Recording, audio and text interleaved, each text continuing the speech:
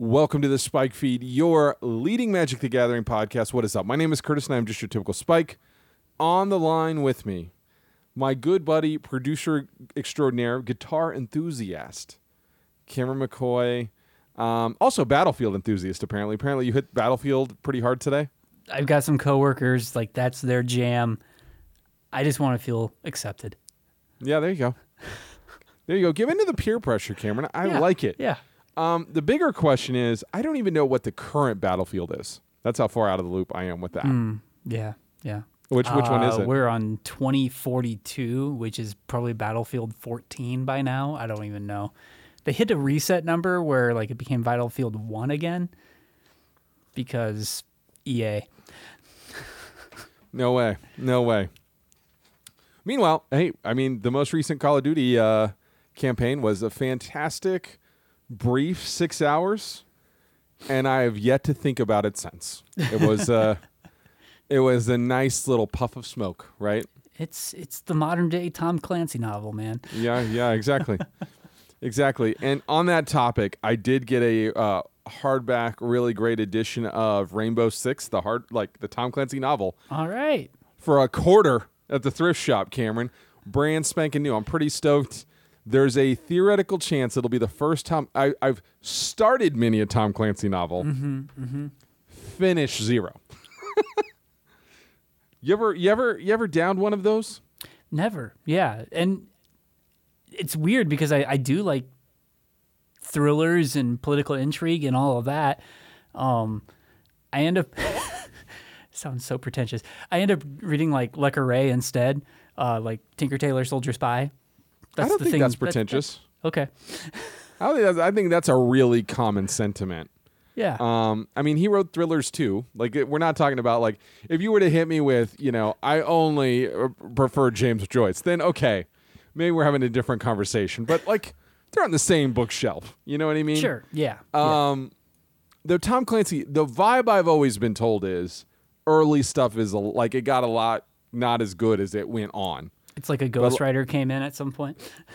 Yeah, well, and I think now, because Tom Clancy's been passed away for a while, those books are still churning out. Shout out to the publishing industry and their Tom Clancy Presents, written by some dude you never heard of. Anyway,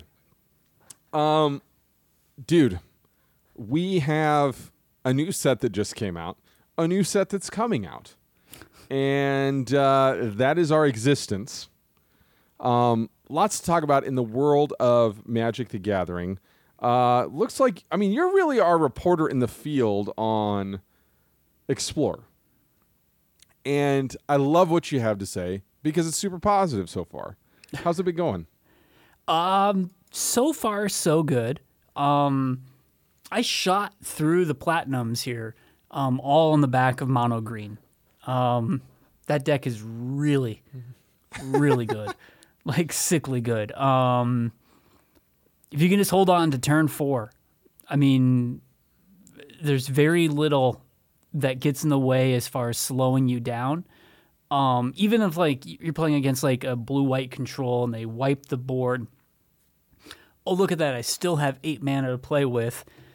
And look what I have in the graveyard. Another, and like just Storm the festival or whatever. Recast from the festival and away we go again. So yeah, it's a really, really good deck. I've been having great success with it, and yeah, I don't know if Nykthos is actually the problem. It's an enabler for sure, but like when we're looking at like all these other things that are happening in Explorer right now, I don't know, man. Like I think it's just on par. It's like right there on like what some of this other stuff is going on as far as like the green-red stuff, which is just incredibly fast and powerful.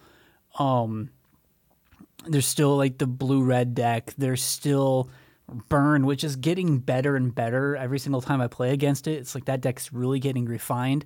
Black-red is still a thing. So, and then like, the things that are just like busted, like the Elementals deck, the Grinning Ignis deck, those things still exist, and nothing stopping you from playing that and winning a lot of games with that deck. So Mono Green is great. I don't think it's like over the top. I mean, it's over the top, but I think it can be shut down, but it is one of the best things that you could be playing right now.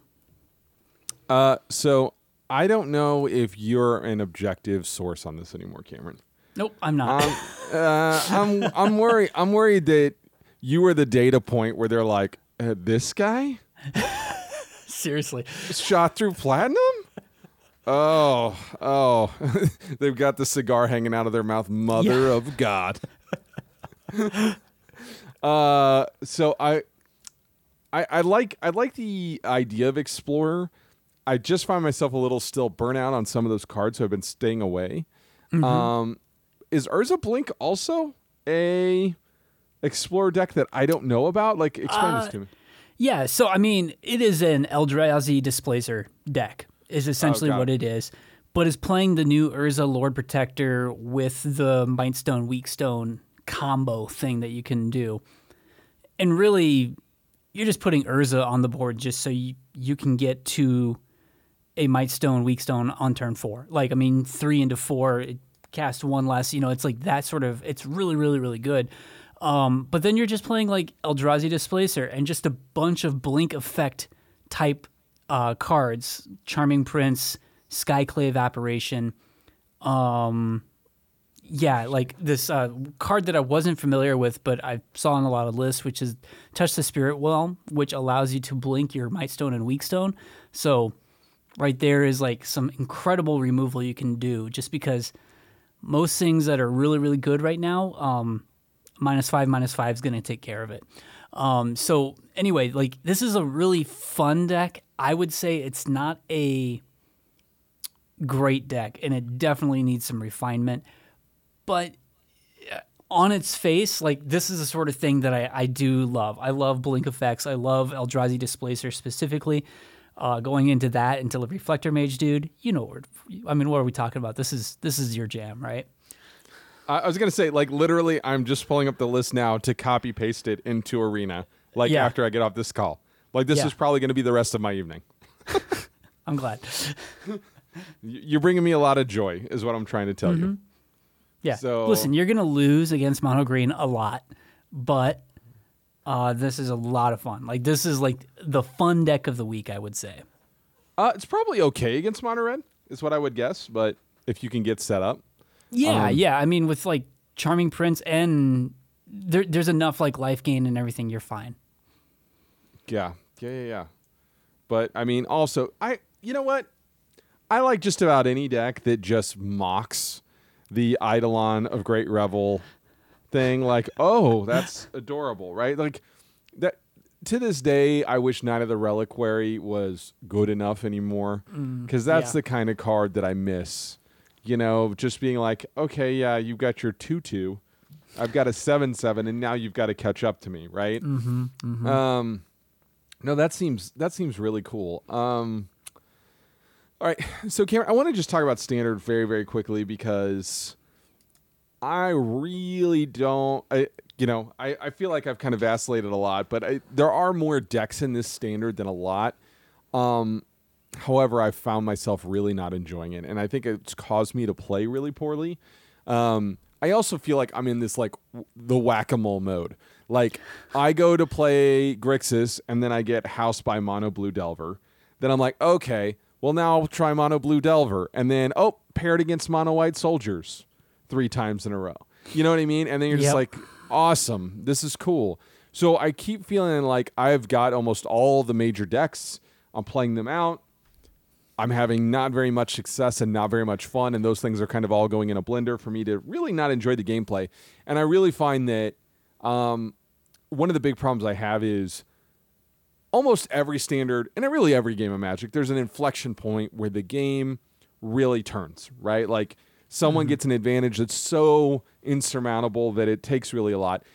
I find that happens really quickly in this Standard, that there are times where you're just like, okay, and looking down the barrel of All Will Be One, I'm worried that this is going to get worse because of the Planeswalker package combined with the fast lanes that we're getting. It's like, when you're behind, you're going to be really behind. Yeah. And Look, I'm telling you, maybe more than half the decks I play have Fable of the Mirror Breaker. I am so tired of that card. Yeah. And I mean, honestly, again, I understand why they're not banning it, just from a perspective of what they're trying to do with Standard and where they need to go. And I don't know that the PR, for lack of a better term, on the format can afford it. I don't know that there's been a card that's been this good this long that's been allowed to be in Standard since Oko. yeah. Oko wasn't. I mean, that was like a week. Yeah. Yeah, well, no, like that might not get banned. Like, what's the last card that got? Was it Collected Company? Maybe that was Oh man. theoretically bannable, but didn't actually get hit. Like, if it goes its entire length without hitting it, I think that's a genuine conversation to have. Is like, this card is so far above what everybody else is doing, and it drives Grixis aggro, Grixis control. And I mean, now there's like these like blue-red decks that are kind of artifact-centric, but you're still playing, of course, Fable of the Mirror Breaker. And the mono blue deck, I think, is like, if I were to just go and play Friday Night Magic, and that Friday Night Magic happened to be Standard, like, you can spend like $30 and have this deck, right? I could bust out my old Korean Delver of Secrets that I have still stashed away. And it's a perfectly fine deck. I just find the matchup against mono white to be really not great unless you hit very specific subset of cards. But it's fine. But I did go to a live draft. All right, Cameron. So I want to set up my week for you. So Thursday night, I played in a very quick Flesh and Blood event. Like, it was literally, I showed up to the shop like an hour before, and they ended up having an 8-man, but before they were like, hey, you want to do like a quick 4-man, like just 2 matches, whatever. So I did that and had the time of my life. Okay. So, but I'm like, you know what, Curtis? Dominaria Remastered seems like a sweet set, and I'm going to go Saturday night and I'm going to play. I have some very positive things to say about this set. Okay. But I want to get this out of the way. I was very confused about the pricing structure, and maybe someone can enlighten me on this, but I've heard anything ranging from $5 a pack up to $15 a pack on this thing, on the draft boosters. So I don't know what different stores are charging. I was like $30 plus tax to play in a draft, and I know other stores were going down to like $20, $25 in my area. So I don't know if this is a new reality with 3 master sets, but I sit down to draft it, and immediately I'm drafting Storm. And the good news here is Magic is an awesome game, and this set is a really fun thing to draft. Okay? You don't get to draft Storm and Paper outside a cube ever. Mm-hmm. Right? And there were other really awesome archetypes. I played against a Blink deck that was super cool, right? I played against a Goblin Sacrifice deck that was also cool. So there's a lot to like here. I really think this is probably a set that if you're a collector, you could probably justify picking up some of these cards because they are very cheap right now. I did open a Vampiric Tutor, which is the first time I've ever opened a Vampiric Tutor. And I was like, sweet, it's $100. I had forgotten that it had been imprinted multiple times in the past 5 years. Mm-hmm. And it's the new artwork. So it's a $30 card. It's a sweet open. And you know what? I'm going to throw it in my trade binder and forget about it, right? And then 2 years down the line, sell it. I also opened an Exploration. And I got a really nice, sweet, old school foil promo Counterspell. So, hey, really great. I went 2-1. Fun time. Couple of beefs. The biggest one, Cameron. The card quality, like the actual stock of the printed paper. And I Googled this. I could not find any verification. I don't know what the deal is. I was told, quote, oh, Curtis, all master sets are like this. I don't know, man. These cards seemed really bad. And my buddy who I was with, he was like, I can't tell. I can't feel it. So I get out a Flesh and Blood card, and I'm like, here. And he's like, oh, wow. this is way more sturdy. I'm like, exactly. And it's not just Flesh and Blood or whatever. Like, my family's been playing a ton of Dominion lately, so I've handled those cards. But, as you know, once you've handled enough Magic cards, you kind of have a sixth sense for it. Oh, yeah. Yeah. And it feels like they're very sawdusty. Like, there's a weird texture to them. So I don't know if anybody else had this experience, but whenever you're paying like a premium for these packs, you expect them to feel, honestly, like a standard booster pack that you open up, right? yeah, or like Magic cards did for 20 years. Yeah. And a player that was there at the shop was like, oh, they're this way because they're printed in Europe. I think, there's no way that's true. For those of you who are geographers out there, I am about as far away from Europe as you could possibly be. And I can't imagine it's cost effective to ship cards, but what do I know? I'm not a logistics person. But part two of that is when I was in Europe, a lot of the things like the paper products and stuff were much higher quality than what I was used to in the US. And I can't imagine that that's super duper changed. So maybe, again, I'm off base. I don't know what I'm talking about. But the quality of the really bothered me. And I would say this, and this is not to throw shade at my opponents, but one of my opponents was clearly an ex-tournament player and had all the telltale signs. Card placement, the way he shuffled his cards, the way he moved the cards in his hand, the way he tracked life, the way he said okay and communicated and didn't communicate, right? Mm-hmm. My other two opponents, I would say, were clearly from a different perspective in playing Magic, meaning more casual multiplayer, Commander Cube, whatever you want to say, but like that vibe, right? And when I'm in those moments, it's not uncommon for me to hear negative things about old school tournament Magic or old school tournament grinders. Perfect were we? No, we were not. I'm never going to claim that, okay? But I do think there was a value add that competitive tournament Magic had to the form of playing the game. And just things like where the graveyard goes, how you handle your hand, how you mulligan, all those. And it's such a weird thing to talk about. Mm-hmm. But the games just kind of felt sloppy. Mm-hmm. And I don't know how to talk about it like really outside of that, but to say... that's a thing that I think we're missing, the kind of snappy nature of tournament F&M and like what's considered the best practice, right? Honestly, that consistency is kind of necessary for the game in order to keep everybody on the up and up, I mean, yeah.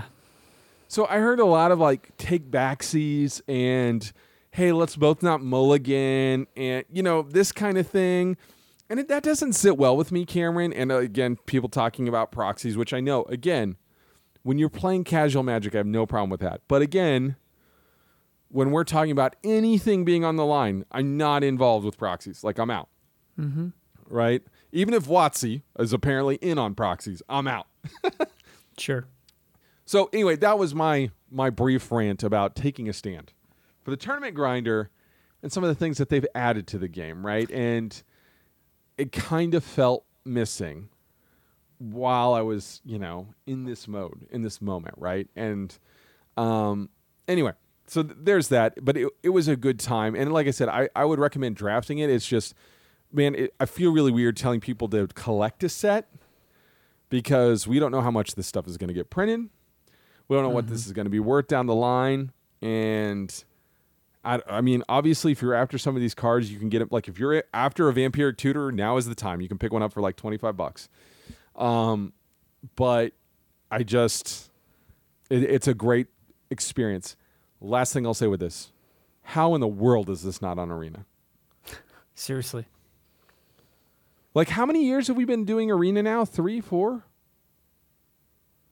I mean, it's been a while, right? Like, why is every product not coming out on both? Yeah. I mean, I know Arena is technically free to play. Just charge me.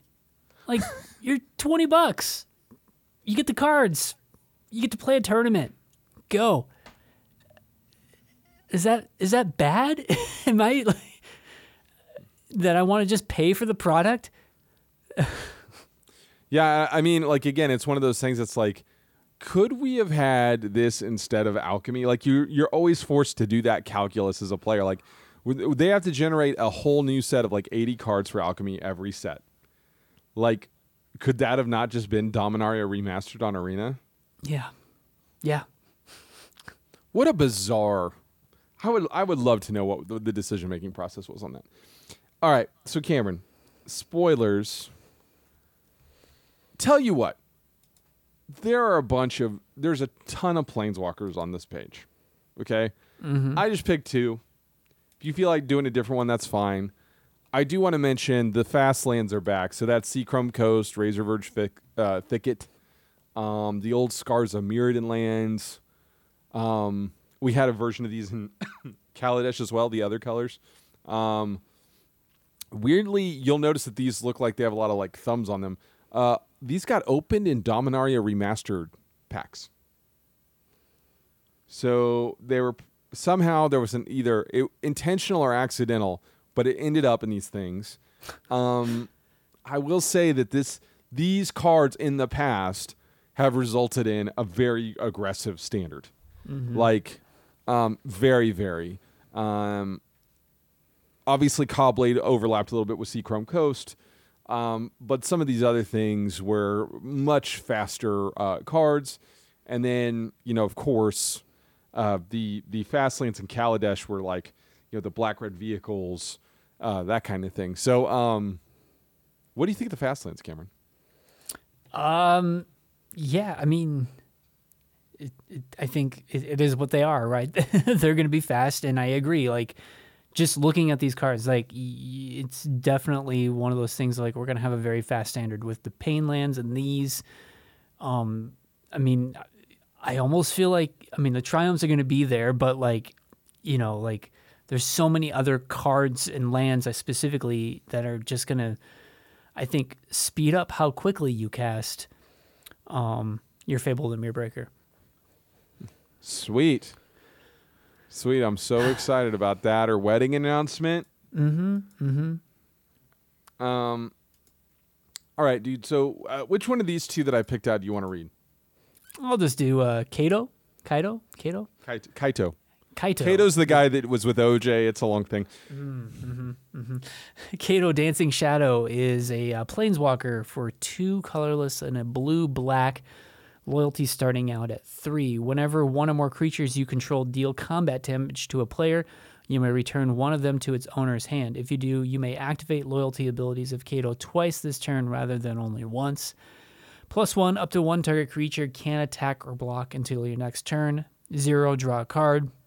And -2, create a 2/2 colorless drone artifact token creature with Death Touch. When this creature leaves the battlefield, each opponent loses 2 life and you gain 2 life. All really good. I mean, there's a lot of shenanigans that happen with like when the creature deals the combat damage. But I will say, just playing this Urza deck, the Urza Blink deck in Explorer, the ability to activate a Planeswalker's activation twice is not nothing. It's very, very good, very, very powerful. And so being able to just draw 2 cards, that can net some major value. But, there's a lot of shenanigans that have to go in order for that to happen, right? Yeah, and by the way, there's some matches where you're just going to play this and plus it a bunch.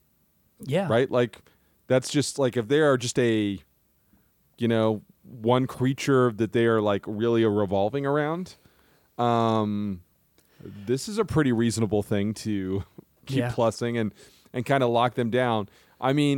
Obviously, you're right. There is shenanigans opportunity, but, like, I just wonder, as a control deck, are you just going to do the plus and the 0, and then, hey, whenever I feel like the game is closing out, then I'll minus. But the first paragraph could be the entire card, or it could be a thing that never matters, which is wild to think. So look, the Eternal Wanderer, this is kind of becoming my jam of a Planeswalker. I want to live in a world where this kind of planeswalker is good. I'm worried that it's not. Let me read it. 4 white for a legendary planeswalker Eternal Wanderer. No more than one creature can attack their Eternal Wanderer each combat. Comes in with 5 loyalty. +1, exile up to 1 target artifact or creature. Return that card to the battlefield under its owner's control at the beginning of that player's next end step. So a blink effect.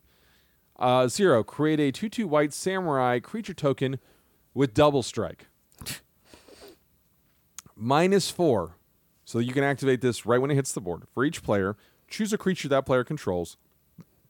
Each player sacrifices all creatures they control not chosen this way. So a pretty interesting, this feels like straight up a control planeswalker, right? Yeah. Like it's just a Wrath on a stick, and then really it feels like very normal for you to go -4 0/0/0. I don't know that the plus will really matter that much. Depends on what other cards, like, if there's some kind of like low level effect, like the Lauren of the Third Path, which is probably the most prominent one right now. That's a white control card that is a cheap ETB effect, right? What do you think of this thing? I know we're talking about standard right now, and yeah, it's like I love this card.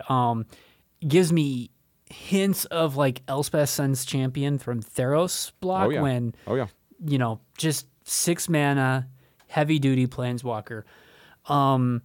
But if we look at something like Explorer, where my headspace is constantly at, this in like a Fires of Invention deck is just nasty. Fires, you get those 2 activations of the Fires, blink it out, cast, then, it comes back in. Wrath effect on top of that. Like, there's so much on this. Double strike creatures, not nothing as well. So, this is like like I said, I think it has potential in like the older formats as well. Yeah, I guess with the Jeskai Fires, we're talking about an Agent of Treachery version, right? Not not the other ones, which are the 4-color Ingamatic. Yeah. So, but yeah, blinking an Agent of Treachery would probably be okay. Yeah. I've done that before a time or two, and it's worked out for me. So Yeah, I'm going to go ahead.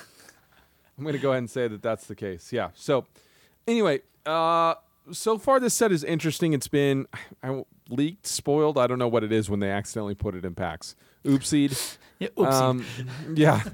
Yeah. Cameron, let's get out of the segment, come back, and talk about what else we've been up to.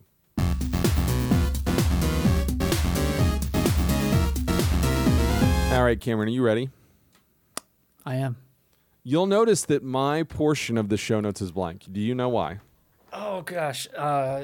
Football. That's right. It's time for our annual Cameron's Playoff Pick'em.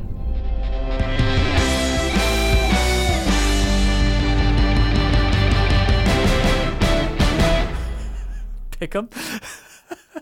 That's right. Not only... See, you don't know enough about sports and sports media to know that sports betting and gambling has completely seeped into every element of it to the point of incredibly it's the way that Magic has been completely inundated with Commander and everything has to be talked about in terms of Commander. Sports is like betting. So we can't talk about strategy. We can't talk about what team matches up better or what play they're typically running. At least it's a lot less. We got to talk about who is minus the spread and why. And it's murder, Cameron. That being said, I've got my normal challenge for you. There are teams in the playoff bracket. You get 3 strikes. And I'm asking you to get 5 of them, right? And if I'm not mistaken, there are, is it 12 teams? Something like that. Anyway, there's plenty to choose from. So, Cameron, sometimes you can do this. Sometimes you pull this off. So I'm giving you 5. Yeah. 3 strikes. Go. We got to go with the Chiefs. Ding. All right, yeah. I accidentally scrolled it on the New York Times by something about the Colts. No, incorrect. The Colts Okay, did maybe not- it was an upset or something. that was the story. Oh, I was scrolling through the post and Exactly. The New Yorker had something. Let's see. Cowboys. Cowboys are in. All right. Oh gosh. Tom Brady's team, is that the Tampa Bay Buccaneers? They are in the playoffs. Yes. Okay. So, Okay. 2 more to get it right, and you still have Ooh. 2 strikes to work with. The suspense is killing me. Yeah. Let's go Western. The Las Vegas Raiders. They did not make the playoffs. Sad. Chargers. Chargers did make it. They got What? eliminated last night, but Oh. they did make it. Okay. Oh man. Seattle Seahawks. They made it! Cameron, What? you did it! You did it! 2 strikes on the line. Clutch. Came in, got it done. I'm so proud of you.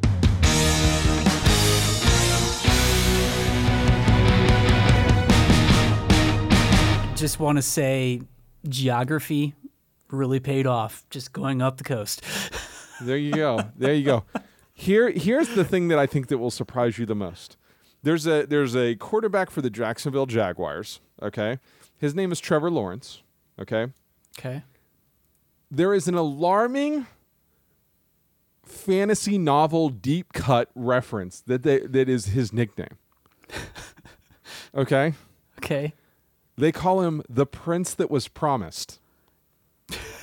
It's like That's a good name.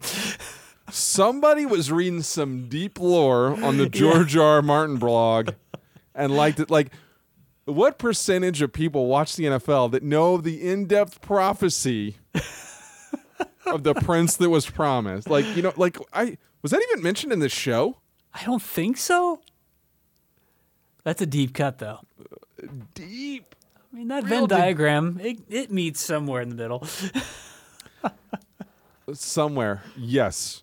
So anyway, Cameron, I'm my heart glows for you right now, man. Yeah. I mean, who knew guessing could be so non-randomized? I don't know. Yeah. Yeah. Also, I'll mention TV wise, be jealous for my wife. She's just on the first episode of Narkina 5 on Andor. So she's got 2 more episodes Nice. of the prison. Yeah. Has not experienced it yet, right? But Okay, yeah. Was this willing, or did it take convincing for her? Or well, was she she didn't just, like the first 2 episodes, which going back and listening to our interaction, we were like, yeah. I don't know what this like. We liked it, but we didn't love it. The love sets in like episode like 5 or 6, where you're like, oh, Yeah. this is Yeah. for real. And convincing my coworkers to not try and be on their phone while they're watching it. That's important. Anyway, so Cameron, you've got some rabbits here on your list. Yeah.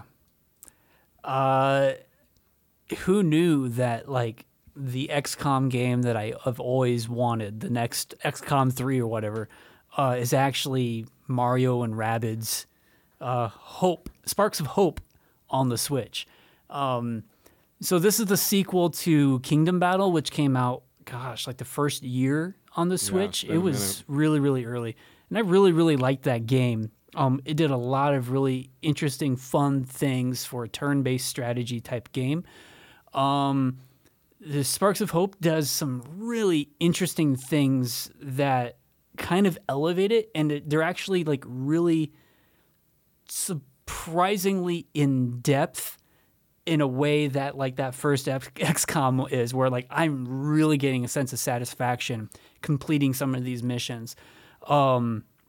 So the Rabbids are like the weird French Ubisoft product, and they meet up with Mario. I don't know what the story is. Like it's beyond me. I don't care. But like it's just turn-based strategy, and like instead of doing like grid-based sort of movement, everything's kind of like in like these bubbles, and that's how you kind of move your character just as far as like the distance that you can go. And the great like little spins on all these things of like you can like see what your other characters will do within those movements, so that you can kind of like maximize the battlefield or get across the battlefield as quickly as possible. I mean, like that layer of I mean, like it's just so good. It's just so weird that it's a coat of paint of like this Mario game with rabbits, like, you know, just this weird thing. But like I said, the strategy on this is like really elegant. Like, I mean, masterfully executed in some ways. I am like shocked at how much I'm enjoying this game. I mean, I think I need to like revise my best video games of the year, which it wasn't like a big list, but this is definitely like on that top 5 because it is some great strategy. So I feel like I missed out on that, and the XCOM team made a Marvel strategy card game called Midnight Suns, which I haven't touched at all because I am super behind on my gaming. I spent a lot of my spare time on these card games, these dadgum card games, that I'm a little bit behind on my gaming, and I got to catch up bad. Neon White also came out on PS5, and I'm thinking of rebuying it just to kind of get the little bit of a boost. Like, the Switch handles it, but the PS5 is, especially in terms of load times, a little bit more efficient of a machine.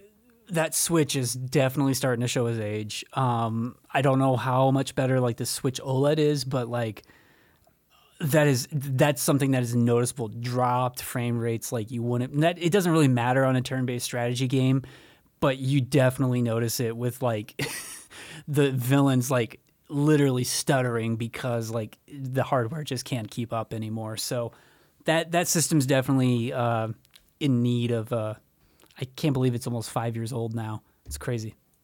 I think it's older than that. I think. Oh gosh. I think it came out in 2016, right? Was it 16? Okay, I thought it was. Yeah, winter 17. Maybe I don't remember, but. All right, so we're gonna look it up. man. Like, here we go. Here we go. Yeah, I'm gonna say February 17. All right. March 2017. Okay. Yep. So, and then Breath of the Wild won Game of the Year that year, right? Because it was the first year. Yeah. Because it launched with the Switch, right? That's right. And that was like the only thing. the only thing to play. There was like that weird moment where there were more copies of the game sold than Switches sold because everybody knew that they were going to get it, so they would just buy it and wait for their Switch. So I do want to just mention my first ever Saturday PTQ for Flesh and Blood is Saturday. Yeah, dude. So for those of you who I'm playing Icelander, and I'm planning on getting my head kicked in. I've already pre-purchased my ticket, and so they're capping it at 24 players, and they're already maxed. So, which is pretty cool. And I just hope I don't horribly embarrass myself. But yeah, dude, I'm ready. Exciting.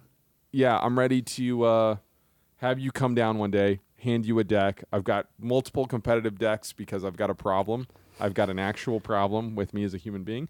And I can just be like, here, Cameron, I already know what kind of deck you're going to play. I've already got this all mapped out for you, right? I just know, man. I just know. So anyway, so that's coming. I'll probably talk about that a little bit more in depth next week. I'm thinking about either doing like a side post credits thing, or maybe I should just write it and post it somewhere. A guide for Magic players to get converted, like what you need to buy in what order, because I think that is super obtuse and difficult to know.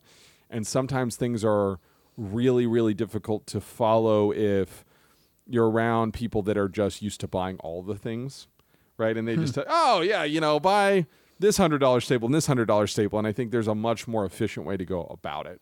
So anyway. Awesome. Yeah. And, submit that to someone. I don't know.